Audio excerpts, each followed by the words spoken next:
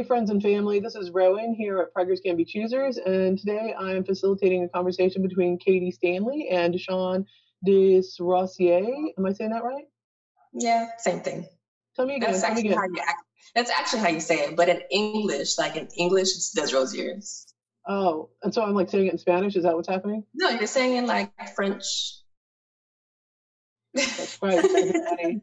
One of my secret attributes. Really, no. I have the command of the English language and Spanish half-assly. I call that Spanglish, and I can sign pretty subpar also, because one of my children is deaf, and that is it with my language capability.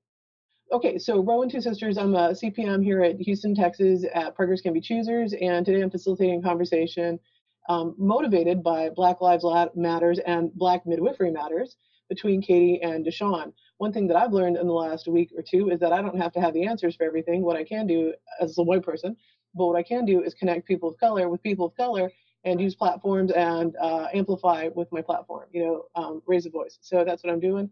And Katie and I had talked, see a previous video about mixed heritage and midwifery and getting facial tattoos. And she had some follow-up questions, and I realized that I was not the best person to answer these, but that maybe Deshawn might be, and then with a little input from myself. So that's how we got here today. Just recently moved to Tulsa, which is noticeably different than Houston as far as its demographics, and I guess frustrated would be there's kind of a quieting down that's happening right now. And my punk at heart is like, no, you gotta, stay loud.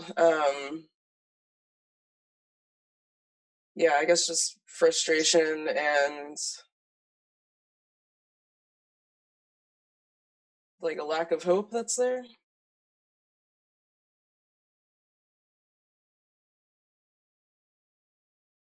I'm a doula here in Houston. I'm also a student midwife. I do placenta encapsulation as recently as LTMOS. I'm a vaginal steaming practitioner. And I also recently wrote a book published in January about a Black family having home birth. And that's changing a little bit with COVID, but that might swing back as we learn how to keep our stuff clean or run a UV light or something over it. But I try and just gift that book as much as possible. So I think that's a great thing to do. If anybody knows a midwife or as a thank you present, that's a great way to give back, or a doula, or even somebody who just had a baby, or is pregnant. Okay. So, Katie, what questions did you come up with more? Because this is a follow-up from a video we did a week ago. So. Right. So, looking at midwifery school options, at application requirements, I'm already running into quite a few things that need a little more explanation or that seem super subjective. And then I don't know if it's just COVID related or if this is how it always is, but getting any kind of follow-up, like via email, phone call, just isn't happening. So I'm feeling just like I'm hitting a roadblock essentially. So question one, a lot require a written letter from a preceptor. And I guess, what would you encourage a midwifery student to look into for a preceptor, as well as what would you suggest be covered in the written agreement between student and preceptor?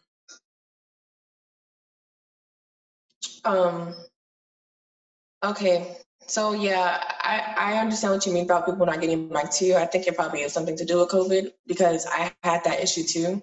But what I had to do is basically, a lot of them are working from home, so they're able to get their email, or you could leave a voice message, they're able to get back to you.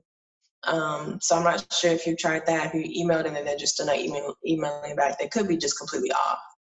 But I know Southwest Tech, the school that I applied for, if I call, they're not going to answer. But if I email, they get their emails at home. And I actually ended up doing a video conference with the person at home twice. So you could try to look into that. Now, as far as the first question about the preceptor, you said, what do you look for in a preceptor? Right, like whenever because I mean we're kind of limited in this Tulsa, Oklahoma City Mhm. area anyways. I've only found one midwife that seems to have the same like inclusiveness, same ideas. Vibe, the Yeah, vibe. Mhm. thank you. Yes. um, but I'm sure there's, additional like as far as their education, their experience, and so on. Right. Well, I would look at their clientele because, well, if you said that that person is inclusive, I would look at their clientele, look and see what they post. I would look at their social media, look at their website, and see what kind of people they serve and what kind of things they do. Like sometimes when I scroll through people's social media, like I'll literally go to their personal Facebook page and I'll click the search button. This is me being a little investigator. I'll click the search button on their profile and I'll type in something like black or like Trump or like any kind of keywords so I can see what kind of post they posted in regards to that. So if they posted something about all lives matter, like, dude, I don't want to work with you. So I would honestly look into that person and then, yeah, just see what kind of vibes they give you. You don't want to work with someone who's racist or is like super anti-gay or homophobic or anything like that. And I kind of had to,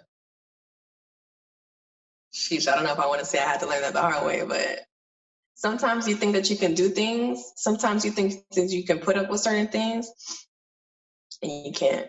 It wears you down too much. So, I mean, you live in freaking Tulsa, Oklahoma, dude. That's Yeah, where the first major bombing was, and that right, was an attack on Black people specifically. You know what I mean? So right.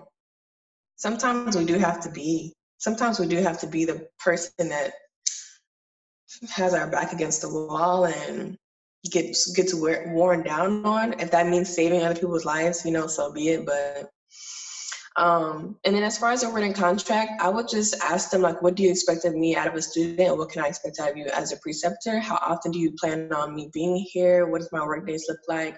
Am I able to ask you questions? Do we have teaching days? How can I contact you? Like, what are the parameters of our relationship and things like that? Is there like a probationary period, like 30 days, 60 days, 90 days? I don't want to say like, hey, do you plan on helping me financially? But it's like, I don't want to outright say that because I don't want you to go in expecting any kind of financial help. But at the same time, I feel like, dang, as Black people, I feel like we kind of should start, I don't want to say requiring that, but asking for that. Even if it's in small ways, like, hey, do you do placenta encapsulation? Maybe I can do that and earn the, take the money from that. Or, people pay their midwife, their assistants, 250 or 300, whatever, but you're going to the breast for free, essentially. You know what I mean? I'm not sure if you have children, if you have to pay for childcare or anything like that. Um, so just maybe asking like, what are ways that you can help me? Maybe helping out with conferences and things like that. Those kind of costs. I'm gonna Oh, jump and in here. also, Oh, sorry. sorry, Ron. Sorry. If there's things that you strongly believe in, like for instance, so a big thing for me is the mortality and morbidity rate for people of color. If that's something that you strongly believe in, like that's like my number one thing as far as like who I am, my brand, and things like that.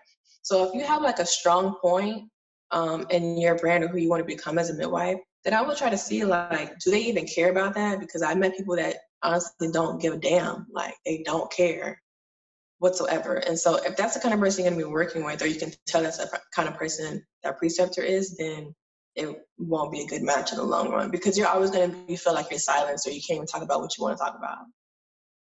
Okay. I wanted to say, like, from the preceptor angle, well, and for those who are watching, I've been licensed since Valentine's Day 2019, and as we record this, it's late June of 2020. It's a volatile time with people. And what things happened for me as a preceptor or as a student, so one time somebody paid for me to go into a conference that I was presenting at. So she paid the the fee for me to go, but just like the conference fee, like I stayed with a friend and stuff. It was in Atlanta, and I was presenting too as a student, which was weird. You'd never had that before. But that person paid for my thing, and then a couple of times, like that was my first preceptor. My second preceptor would pick up like lunch occasionally and stuff. That was great because there was times like I didn't even have gas, I didn't have anything, I was really cutting it down to the wire. And then my third preceptor at one point told me that she would give me $800 if I went and sat overnight with somebody who was at a birth center and got them to like 6 centimeters or something with like kind of a problem client or client who just needed a lot of hand holding. And then there was another student that she couldn't stand. And she was like, just watch this other student. This other student was terrible. It's like that student that ruins it for everybody student.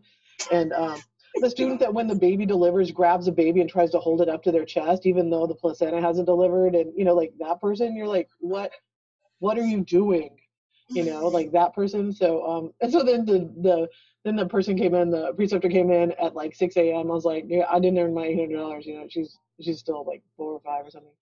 And then she gave me the check anyway. And then later, like I had to, file taxes on it. So I don't know, it's like a prepayment. I don't know.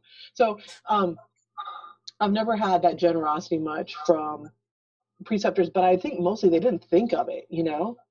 Oh, this is not true. The first preceptor I had, they were on a huge Whole30 kick, so their husband was cooking all the time. So they said I could eat out of their kitchen, which I did frequently. I was like eating their Whole30 food and stuff. But then that meant interacting with that family.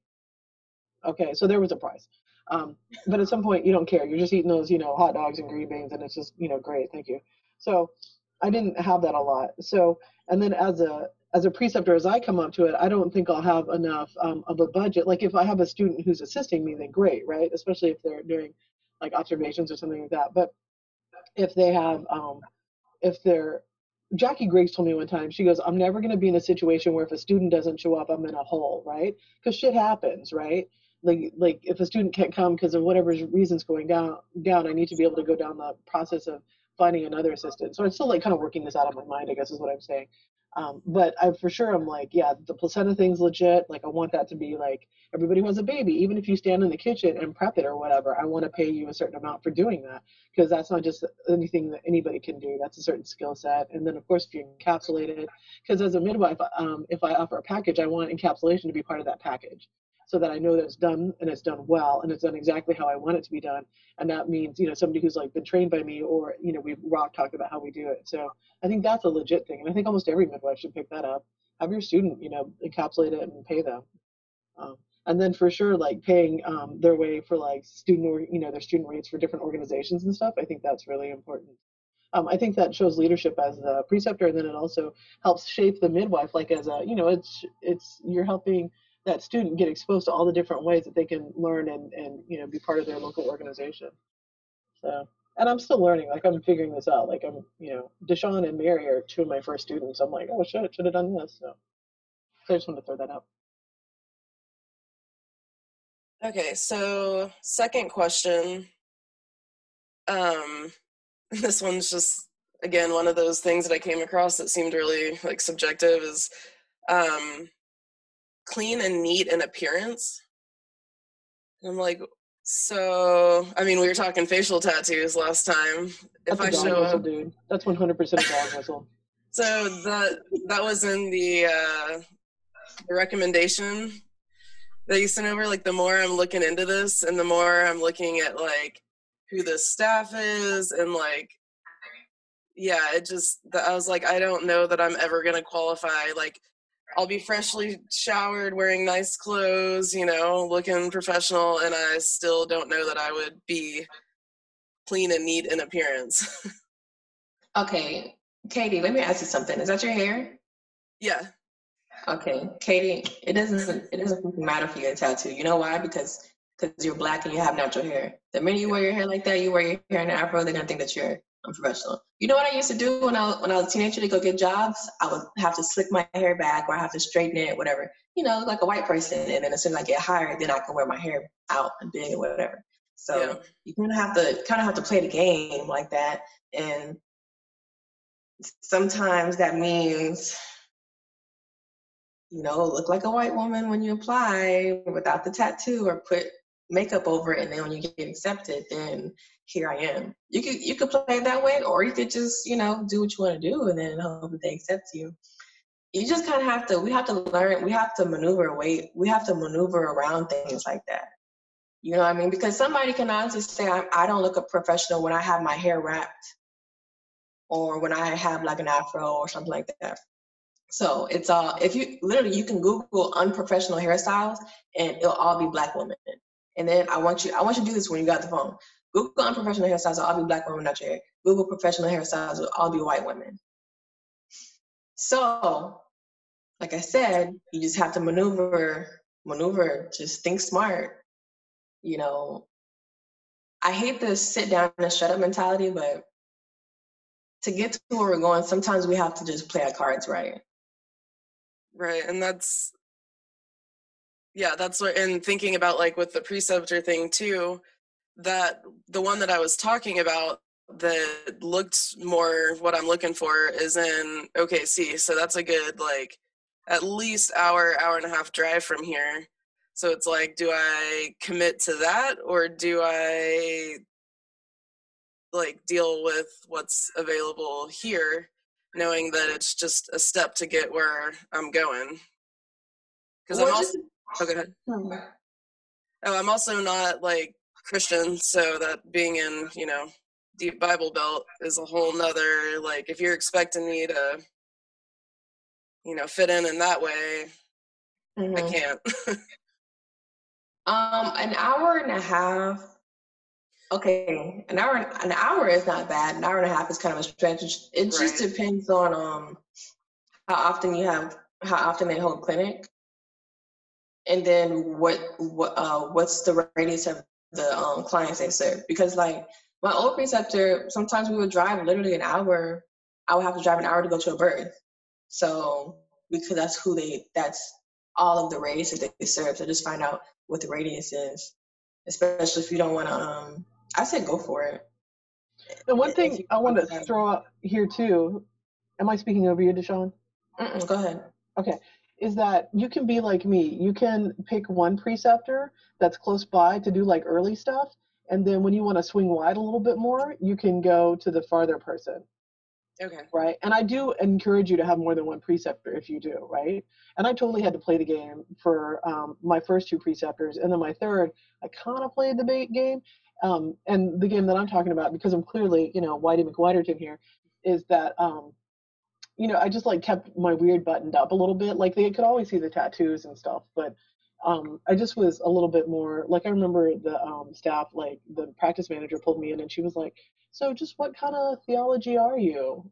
Do you go to church? And I was like, oh shit, it's fixing to happen. Like, it's over now, right? But I was just like, well, I just kind of believe in all spirituality, like I'm just real open. And then now I'm like, whatever, dude, I'm a witch. I'm a curandera. That's what it is, like I'm not gonna, whatever. And then, on Friday I had a patient. And so on the paperwork here at the birth center, it said something about a sperm donor. And I was like, a known donor? What does that mean? You're like single and you're growing your family? And she goes, no, I'm married. I have a wife. And I was like, oh, that's chill. I'm gay. And she goes, what? Hey, y'all. We're going to take a quick break and then we're going to get right back to it. Getting back to our real talk, afterbirth style. You're gay? I was like, yeah, dude, I'm gay. And she goes, you're not gay. And I'm like, no, I'm gay, and like, Rowan is gay as hell. like, what's wrong with your gaydar that you're not seeing this, And then, and then she said that something about her wife or whatever. I was like, well, what does your spouse do? And then she's like, oh, he works at a thing, and she used the he pronoun. I was like, oh, is he transitioning or what's going on? And she goes, yeah. And I was like, that's cool. My last spouse was non-binary. Well, just transitioning, was on T and then went to non-binary. So my last few spouses have been, male gendered, but female, sex organs. And they were like falling out of their chairs, what the fuck? I'm like, no, it's legit. It's cool. I got you. And she was like, you could just see that sense of coming home, right? Mm-hmm. So, and she was from like a South American country, so she wasn't Black, but she was definitely like an other, if you will. And then even more othered by being queer, and then even further othered by having a trans partner, right? So I was like, no, I got you. And so like, I felt like really happy for that, that she could find a provider fit. Right. So. And that's Sorry, that's one of the things here in Tulsa, and kind of goes into my third question. You kind of mentioned last time, like, if you don't have that entrepreneur spirit, just like don't even, push yourself to that point, because you can always find somebody that does to help you get a birth center up and running. And, if I get to that point where that seems like a good idea, I guess just what could a birth center look like in terms of having somebody who's not a part of the birth community, opening it up, running it, and then you mentioned like provide as many services as possible, and having those providers again be like the I'm home feeling. That seems to be hugely lacking here. So I guess just if we could bounce some ideas back about what that could look like. Well, I can share what my vision is for my birth center. Yes. First, I also want to say, Katie, that there's Rowan probably already mentioned to you the AABC. Right now they're doing a scholarship. Like, you don't have to do it right now. You can do it next year if you want. Like, it's no rush. But last year they did it too, but the rules were just a little bit different. So I didn't really feel comfortable applying last year. But yeah, right now they're doing a scholarship, but it's for the online thing, and it's not totally like, it's not completely what you would pay for. So right now they're doing like an online seminar, but it's not going to be like how to open up a birth center. But anyway, so my vision for my birth center is I'm going to have, I want it to be very homey, like very home-like, and I want to have multiple services. So like one room I have vaginal steaming, another room I will like hire a chiropractor. Have a chiropractor basically renting out a space, and then having someone else renting out a space that's either a lactation consultant, IBCLC, some things of that sort. I even have an vision to have like a vegan food truck in front of my business. So because I want it to be that much of a community thing, because people come there for food and they look behind it. Okay, what's this? A birth center? Oh, what's a midwife? And then you reach out more and more and more to the community. So not only do I have my patients there, they can do a one-stop shop. You can come here postpartum, or just if you have a vagina and you want to get it steamed or whatever, you come here. And then you can also do stuff like if you have like a body worker, a massage therapist, that would be great for like prenatal massages, postpartum massages, things like that. And that would be like another stream of income, because you have this huge space, like you have this house or this 5-bedroom house or what have you, and now you have people literally renting the rooms. You're not paying them, they're renting to have their own office and their own space. And their clients, they're gonna have their own clients too. Like, so there's gonna be more people. Basically, their own clients that they personally have can be funneled into you. Like if their clients get pregnant, say a chiropractor, their clients get pregnant, then they will know, okay, yeah, my chiropractor works in this, birthing center, and I can just go here. I want to add, because Sean's really put a lot of effort into this. There's two things that I wanted to say. One is have a classroom that you can rent out to community, because, even if it's on the cheap for like $10 an hour, which is great, that's extra people getting more exposure to your space. And especially if there's, great artwork, like Afu is great that she has the great art on her wall. So everybody takes a picture of that with themselves. So that location stamps and then goes out into the social webs, that's good. So having a classroom space. And then the other thing, Deshawn, I want to challenge you to be even more of a point of community. So what about a Saturday morning farmers market in your parking lot? That would be dope. Yeah, that would be nice. You could, yeah, that's a good idea. Think about a day when you're not open. And then, because if you wouldn't normally see patients on a Saturday, then a Saturday morning farmers market, that's a usual time for farmers market, especially, you had your vegan food truck, you have a couple of food trucks, you have, some prepared foods, you have your produce, you have maybe somebody who from your booth is, your birth center is sitting outside talking to people. They can come in and use your potty, have a designated potty. So everybody's going to traipse in and use your potty and see your space, so I always thought that having a food market, a farmer's market, and then you hire somebody to run that. Don't try and do that yourself. It's a lot. Right. But then also like that's nutrition teaching, right there. Mm-hmm. So it's really showing up and creating a platform. So, and farmers markets are what's up. And I spent a lot of time like running them and doing them and stuff. So I always thought a farmer's market, whatever business we have, like always factor in a farmer's market. Oh, interesting. Yeah, I'll see if I do remember. Yeah, so like the whole reason that I'm hoping to dive into this is that building of community and safe space. So not only like a classroom, but also a meeting space for, these moms postpartum would be really nice, but that's not part of the actual business model. But no, the vegan food truck and farmers market sounds amazing. The thing here is that we're looking at is how many problems can you fix with one solution? And the solution is the birth center, right? So the problems are a lack of community, a lack of cohesiveness, a lack of valuable or affordable space for people to rent and provide services from, having a viable, safe, clean, whatever, right? So how many different ways can how many problems can you solve with one solution? My other thing that I always love, and I think I've mentioned this before, Katie, maybe you haven't heard this, Deshawn, is I've always wanted a laundromat. So if you like I just have the hots for a laundromat, and I can't help it, and I know it's weird, but I do. I mean, because a laundromat, what do people do? That's a community point too, especially for people who don't have the luxury of having a washer and dryer. Even if you had one washer that was designated for the dog bed that people, the dogs grew up on or whatever, you have the dag nasty one. Nobody wants to stick that in their own thing. So I just think coupling with a laundromat, because you know what a laundromat is? It's a cash cow. Ching, ching, ching, ching, ching, ching, ching, ching. So I'm just throwing that out there. Laundromats are what's up. And having a food truck or a coffee bar in front of a laundromat all day long. Keep it open 24 hours so college students can study all night. Or your birthing people. I know, I'm telling you, all day long, laundromat. But with my laundromat idea, which I've had since at least I was 18, so I've been thinking about this since 1988, 89, that how many problems are you solving with one solution? And that's what the birth center does. It's a community point space, right? And you're also selling space. You're selling ambiance, if you will. It's kind of like going and sitting at Starbucks and doing your homework. Would you ever have a space where people can go and sit and hang out at the birth center? Or where do they, where do they feel safe in the waiting room? And I know COVID is changing how things are a lot, but we can also look at that as an opportunity. Would you have in your birth center a sound studio where people could come in and record their education stuff? And they rent that by the hour, and you have all the equipment set up, you have the background curated, here's your mic, here's this, here's that, you have stuff on the wall behind the monitor that tells them how to record a good video.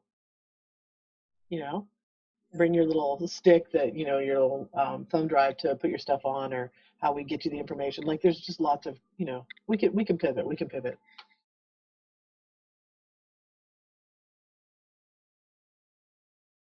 Just chiming in to say I can confirm the laundry space after living at an RV park for a hot minute a few years ago, and the laundry room / recreational room was the spot where the stay-at-home moms could, do laundry, sit there and fold it together so it's not miserable. Now we're able to talk, bounce ideas off of each other, building community.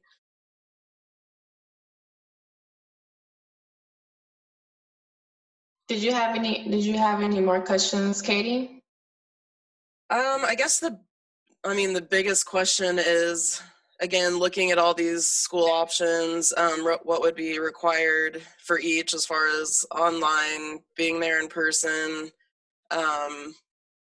application, basically prerequisites. It's a lot, and it's hard to know exactly what to expect from them. I guess what's been your experience in looking for them, and why did you choose the program that you did? So originally I was going to do PEP, but I have military background. So I was in the Army, so I have my VA benefits or whatever. So locally, we didn't have any schools that my military paid for, because they only pay for basically NICU accredited. And so then I was like, cool, whatever, I'll just PEP it out. And then Rowan sent me this list of places that pretty much would accept my Veterans Affairs stuff. And so I found this one school, and I seen this school, but I didn't know that they would accept the VA would accept them. I seen them at the MANA conference. So when I was looking at the people that were like on the administrative team, they looked familiar. Because I seen them in person, which is a really good thing. So that's how I went about finding them. I'm just gonna go ahead and go somewhere. Okay, you accept my benefits, boom, take it. I'm not gonna look too much into like, okay, are you guys racist or not? Because to be honest, like if we look over in all of America, midwifery as a whole is overran by white people. So, originally we had like, when we talk about post-slave trade, we talk about like granny midwives and things like that. That's who were the midwives here. And then, we were pretty much shunned out, pushed out, and told that we were dirty. And then OBs came, and then we weren't allowed to go to the schools, or we couldn't afford to go to the schools and things like that. So now we have the majority of white midwives. So it's like, when you look at the midwifery schools, that's mainly be, unless you look up and you go to midwifery school. Like there's one in South Florida. However, that one in South Florida is like a branch off of one that's in Gainesville, Florida, which is racist as hell. So it's like you're gonna constantly run into that. I mean, you can try to pick the one with less evil, but just get in and do what you have to do. But that's how I found mine. Rowan sent me the list, and then I knew, okay, this place is gonna send my VA. And I liked that it was like just a 2-year program. I could do everything online, and then just have my preceptor here. I don't like the one. I think there's one. I can't remember. Basically, I think it's called NCM, the one that you can buy, the 50-year thing. I like that they had that, but it was honestly a little bit confusing. And then you can talk to other people that are in different schools too, because I know like Shawnee goes to that school, and apparently like it's just really confusing. Like they have, I don't know, maybe a lot of things are in order as far as doing things online. So I'm pretty sure every school has their own, glitches and things like that though. I'm not sure if PEP is available where you are in Oklahoma, but do you know what PEP is? I do not. So PEP is like, it's like basically like you're putting yourself through school pretty much. So it's like a self-study. So if you're able to self-study, like I can literally sit down and read a textbook about midwifery. Like I literally was sitting down and reading word for word like an A&P, because that's the kind of person I am. So if you can like self-study and like go out and get it, like go to different conferences, go to different trainings and stuff like that, find your own preceptor, have your preceptor fill out your paperwork, and seek out all your education, then PEP, you could possibly do PEP. And you won't be paying for school, you'll be just paying for, like your books and everything else that's associated with being a student midwife and essentially. But you have to see if it's available in your state, because it's not available in every state. So you can go to the website, go to the NARM website, and you'll be able to scroll down to where it says PEP, and then you'll be able to see if it's available in your state. So basically, after you get all your numbers, like there's like 4 steps. So the first step is getting like observations, which is like 10 observations. And the next step is you have to have so many births, so many certain appointments, so many postpartum, prenatal, all these different things. And your preceptors sign off on these things. So you keep all your paperwork, and then at the end, you turn on this paperwork, and then you're able to take your the exam. So that's if you're able to like self-study and like, if you're a go-getter, like if you can honestly do it yourself. But just see if you can do it on your see if you can do it in your state. And a further clarifying statement is like, so like if we in our mind break it down to an academic component and then a clinical component. And so PEP is like a portfolio evaluation process. So it's a clinical challenge is what it is. So you find preceptors that are approved by NARM, which is who offers a licensing exam, and you go through and you just hit all these like clinical milestones. And what I did, because I did the PEP process, is that every time I didn't understand something, I wrote it down and came home and learned about it. And then I would run it by my preceptor or not. And sometimes what they said was not current with what current standards were too, right? So I had to like play that game. So, and you can do that if you can track stuff well and self-study, like Deshawn was saying, which I'm great at. For whatever reason, it's a strong suit. So, but it is better, I think, to do an academic component where you have a preceptor and then there's like knowledge chunks and stuff like that. And then there's this whole clinical checkoffs area, like, skill sign-offs, which is super arbitrary unless you go to a school that like very systematically goes through and make sure that you learn those. Kind of, for me, it felt like nursing school almost, wanting to do those clinical sign-offs and the skill sign-offs. So, but that's the PEP process. But with the PEP process, you're not MEEC accredited, which means MEEC is like the standardizing accrediting organization for academic. So MEEC is, sorry, there's a lot of acronyms. So MEEC is that. So if you go through PEP, now you're not MEEC accredited, but you can do this challenge thing to get your education up to MEEC credits. So that was one of the things with Deshawn, is that I wanted her, if she was going to use her VA, then the VA only wanted to put money into MEEC accredited schools, and I agree with that. Like, if you're going to go to a school and make it MEEC accredited, if it's not MEEC accredited, just PEP it and figure it out yourself. And then if you do end up doing, like, say you just start off with PEP or you just end up doing PEP, you need to make sure with your preceptor that they accept that they'll work with a PEP student, because some won't. And then also, like, some it's not just PEP though. It's like some preceptors might not want to work with certain schools because if they feel like the school's not organized or it's just too much to be an approved preceptor. Just talk about those things with your preceptor too when you're looking for one. Okay. Being a preceptor is a lot of fucking work, which I'm learning. And it's like kind of being a parent. Like, sometimes it's it's real unglorious work, and like being a parent, you're always wondering if you're doing it right. I gotta say, especially because I'm new at it. I'm a new parent. So some schools like require a lot from preceptors that seems real arbitrary, and you're like, I'm not even sure why I'm doing this, and I'm already like under the gun with like 9 other things. And midwifery is a business, is a lot of moving parts. So that is a thing that the preceptors have to feel confident with the school that they're working with. And with Deshawn, I'm going to be one of her preceptors. I'm very excited. But I don't have the preceptor criteria yet. So like, we're kind of loosely working on this while I catch up on some of the things I have to do to be a good preceptor and be within the scope of both NARM and what her school wants. And I'll get there, but I'm working towards it. And certain schools help with preceptor agreements too. So like, they'll have like a form or whatever. So it's when you have the PEP or the kind of ambiguous school, that's the time that you want to develop your own preceptor agreement. Well, thank you for that info. Yeah, I'd read, I guess it was on the NARM page about, I knew the words, but not the acronym. Sorry, there was a question I had in there about the MEEC situation.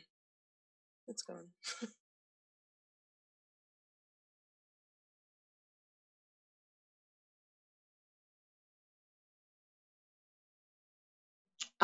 Maybe I'm trying to guess what you were you thinking, like, does it matter if the school is MEEC accredited or?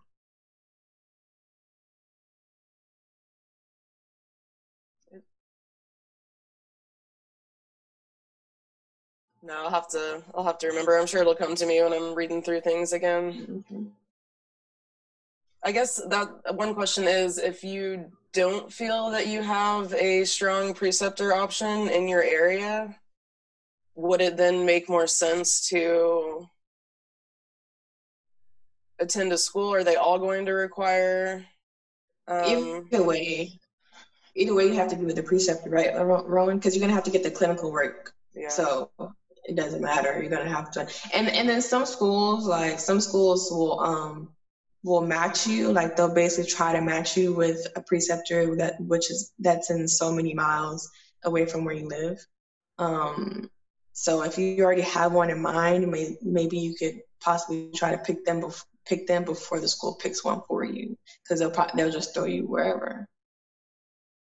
But either way, you're gonna have to be with a preceptor because you need the clinical skill set and have to work with the births and stuff like that. And the other thing is there are options where you can go, and I'm just going to say it, and we can talk about whether that's a fit or not. But they have like ones where you can go to where you like go and work in underserved communities in other countries. And the problem with that is, especially if you look like me, is that you look like you're doing white savior and like learning on the backs of, you know, okay. So you're exploiting an underserved market and coming in and, let me learn on all these, black bodies or brown bodies or whatever. But the offset is that you're showing up and you're able to help and learn a lot. And so you've got to decide. Sometimes that's a good way to like burn through, get a lot of your experience, and it's very intense and it's very hard on the practitioner or the person who's learning. Um, and I would hope that it's not a situation where we're keeping people small so that we can learn off of them. And I don't know. Obviously, I have a lot of complex feelings about it. So I just wanted to throw that out. That is a way to get a lot of clinical experience very quickly. And then also, it's not bad training for like if there's an earthquake in Haiti or something, or like Michael Franti was like putting money up for like any midwife that would go to Haiti. That's a way to go, and like he would go and he would sponsor you to go to do that. So and then also Robin Leam, whom I adore, she's like, next time something happens in the Philippines where she says, I want you to come. I was like, okay. So for me, part of that's like, training for future events. But that is something that happens. You'll see that like with Mercy in Action. That's a school that does that type of training. Okay. Yeah, I think with Mercy in Action, it could possibly be a good fit for you, Katie, because I mean, your appearance is Black, so like there's some issues that I have with certain people doing those things because, for instance, you go on their home or you go on their social media and then you'll see, oh, look at this person, this white person posing with these Black people, yet they don't care about the Black people in their community. But I think that would be a good fit for you, possibly, especially if you say you don't have kids, right? I have 2 kiddos, but I thought I asked you earlier if you had kids. I thought you said no. I think I just didn't respond. I have 2. I have an 11-year-old and a 6-year-old. So luckily they're school age. So if it's during the school year, I have a little more leeway as far as not being here. And we have an au pair set up for childcare, which is why I'm trying to get this going as soon as possible. So man. Yeah, he's not able to. Oh, go ahead. I've been looking. I'm sorry to cut you off, but I've been looking into that. Rowan, I was actually going to talk to you about that too. Maybe me and you, Katie, we can talk about that at another time, the au pair, because I'm looking into it. I'm just like, I have to go do something. Y'all, I have to go do something real quick. So keep talking amongst yourselves, okay? But like whatever you want to talk about, and just snap really loud if you want me to cut it out, okay? Okay. Okay.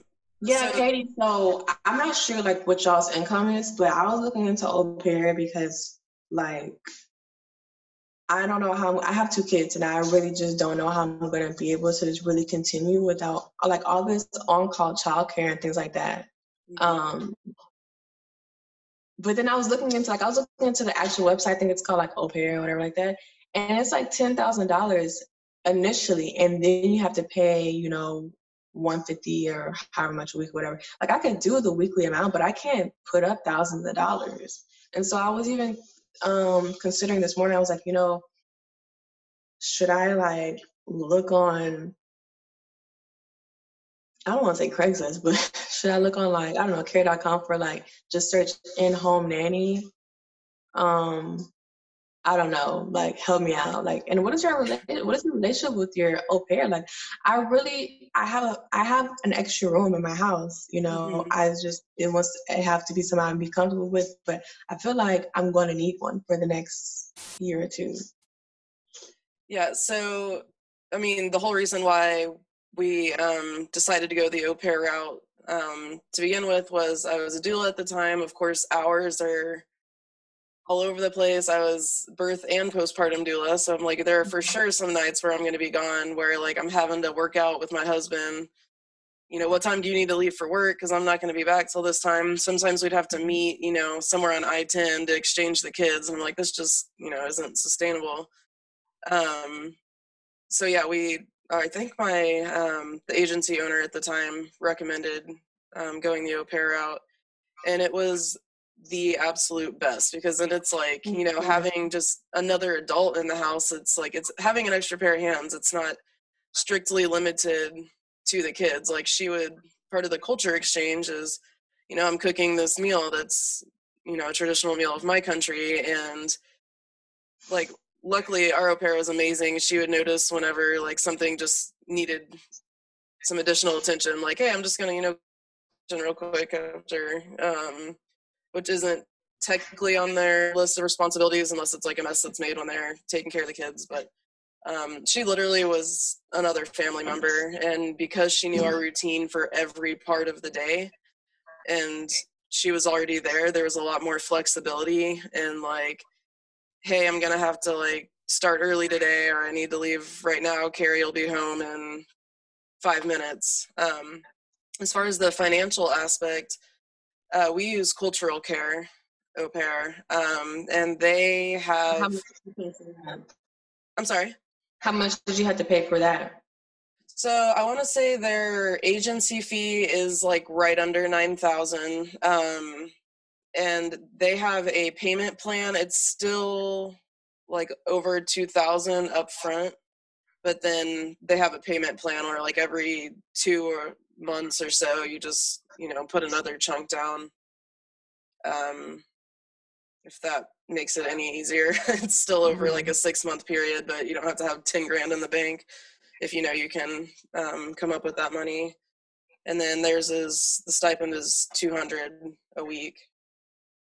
But for us, like 2 kids in daycare in the area that we lived in would have cost the same, if not more. Mm-hmm. So, I mean, that was kind of where we were at. And yeah, I mean, luckily I had enough work-wise going on that it more than covered that. But obviously when you're a student, there's not as much flowing in, but there's still just as much time away. Right.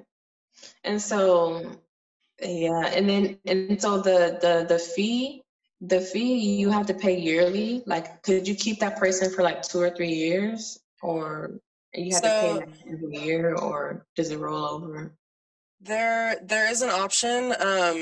If both you and the au pair want to extend a year, for them to stay with you for 2 years instead of 1. The one thing I'm not sure about is whether that fee has to be paid again. I wouldn't think so, since they're already here. They already have their visa. There's not much the agency's having to facilitate, but I can ask our LCC and get back to you on that. Right. Okay. Because yeah, that definitely. I mean, if you can save 9 grand. Yeah.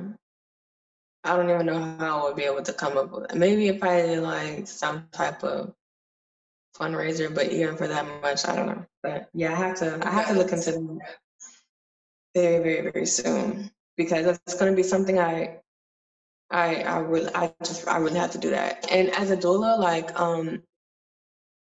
I'm getting like all of a sudden I'm getting like more clients. Like people are, yeah, it's really weird. That's awesome. But yeah, it's great. Like someone literally just hired me today. Like I have 3 people due in November, and I never would have thought.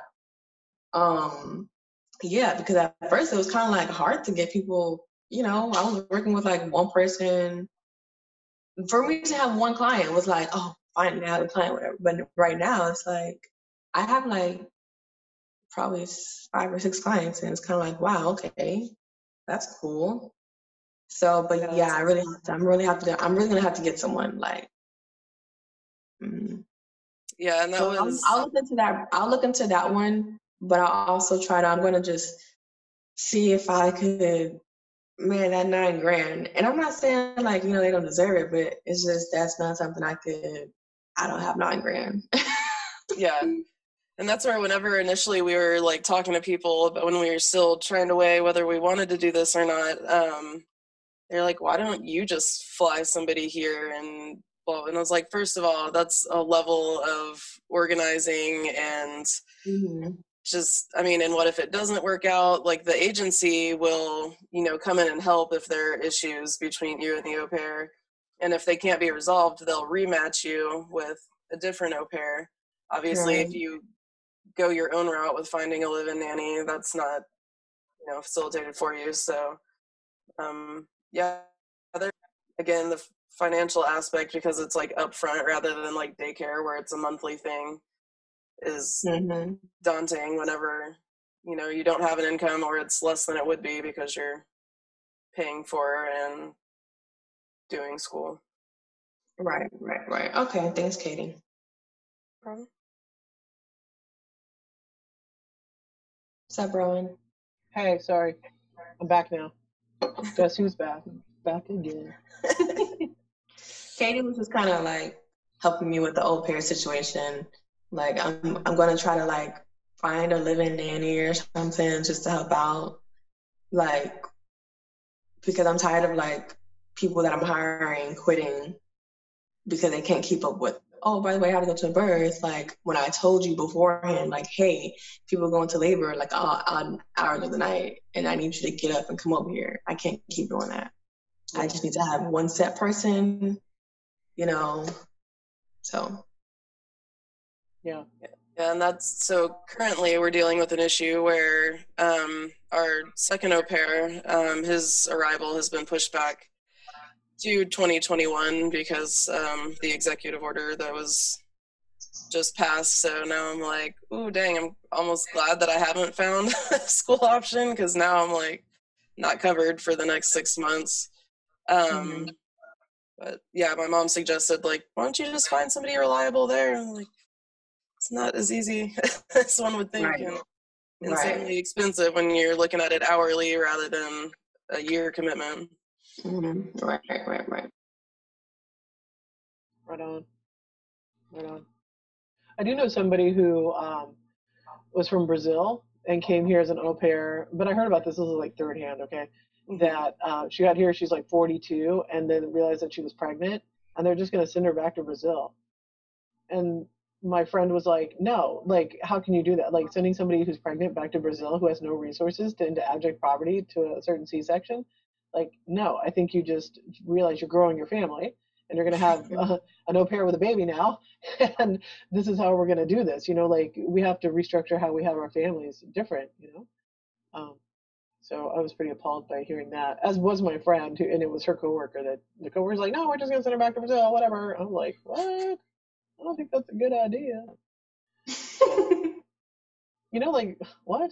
And also, remember, I grew up in El Paso, so we always had housekeepers. Like the houses are made to have, like, they have extra housekeepers' quarters. Like, they have a room and their own bathroom and stuff like that. That's just how houses work. And at one point, we had a housekeeper. Was I telling you this the other day, Katie? We had a housekeeper that my dad said that she kept saying that she wasn't, that she was just fat. She wasn't pregnant. My dad would be like, I think that you might be pregnant. And then she was gone for 6 weeks, and then we didn't have a housekeeper for 6 weeks, and then all of a sudden we had a housekeeper with a baby, and that's how it was. And okay, the baby's name was Gordo. Gordo was the baby's name, which I never I never heard what the baby's real name was, but Gordo. Yeah. And so baby Gordo, and I think we had like until Gordo like started being 2 or something. He was like, we were all a family, and that's how it was. It was like, okay. And I would like watch the baby while we're doing stuff, like she goes, can the baby just be here next to you while I'm cleaning the bathroom or whatever? I was like, sure, man. I think it was like 8. It just seemed like really normal that we're all just here together, whatever. So I don't know, maybe that skewed how I think about things. I don't know. So okay, do we answer all your questions, Katie? Yeah, I'm sure I'll have 20 more after I do some more looking in, but I'll just hit y'all up if I do. Okay. And I just want to affirm to you that you can go ahead and go through school and not be a midwife and be a therapist of some sort and, be a part owner in a birth center because you don't have to own the whole thing yourself. And remember, the birth center is one. One of the best things I learned at the AABC, how to start a birth center, which is gold, that workshop is just gold, is that the birth center, if you set that up as a nonprofit, that's a really good idea. And then that needs to have a different name than the provider set. So like if I was to start a birth center, like right now, Preggers Can Be Choosers works out of North Houston Birth Center. Okay. And so if I was to open up another birth center, it'd probably be like Birth Center of Alpine or something, location stamp it. And then, and Preggers That Can Be Choosers would be the providers. So that's a separate entity. So you can start a birth center that's a not-for-profit and then hire the providers that come in, right? And then you can have an in-house provider, and that's called a closed model, and you can have an open provider model where like different midwives can have privileges there at your birth center. And I'll tell you what, there's always a midwife looking for privileges. In fact, today at 12:30, I'm talking to Heart of Houston about having privileges at their birth center because they're going to have an open model. Okay. So there are definitely, you know, midwives who are looking to have privileges at a birth center that don't want to run a birth center. You can also rent space in your birth center to a home birth midwife, right? They just, you know, that could be like just where they see people, that's their office and stuff, and then they do home birth, and that's fine. Because at first I was like, why would you do that? And now I'm like, oh, open yourself a little, grow yourself.